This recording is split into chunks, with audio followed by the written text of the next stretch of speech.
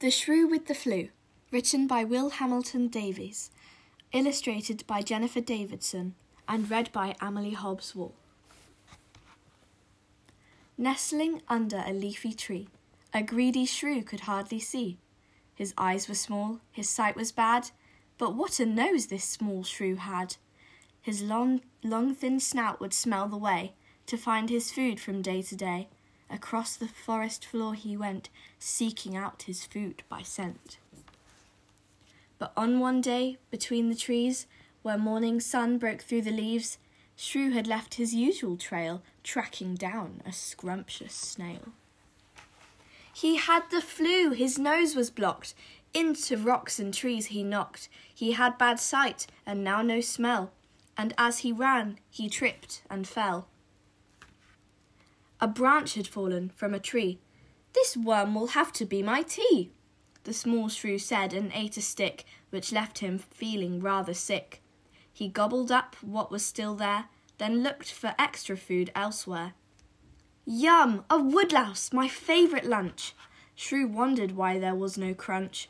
Small Shrew had eaten nothing more than damp black dirt straight from the floor.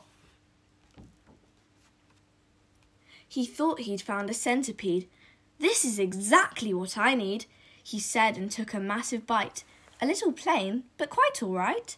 He'd always eaten like a king, but now this shrew was eating string.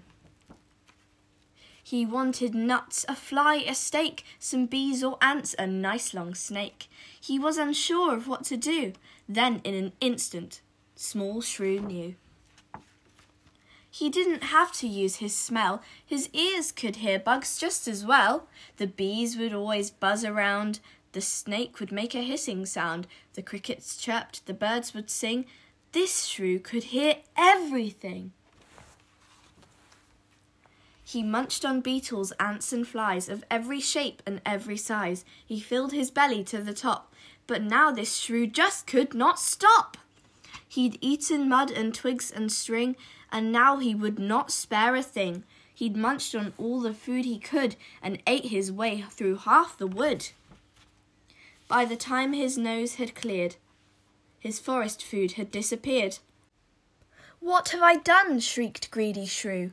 "This isn't the place that I once knew." He couldn't smell delicious bugs like bees and ants and worms and slugs.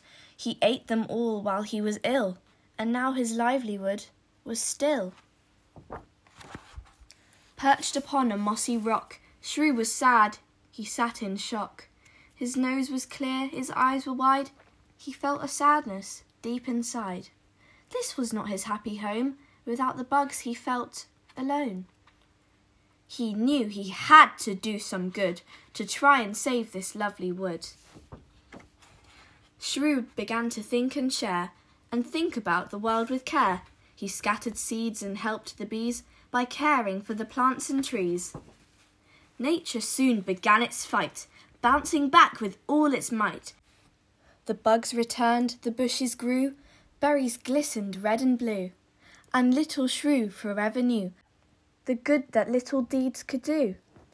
When hunting he was twice as speedy, but never again was this shrew greedy.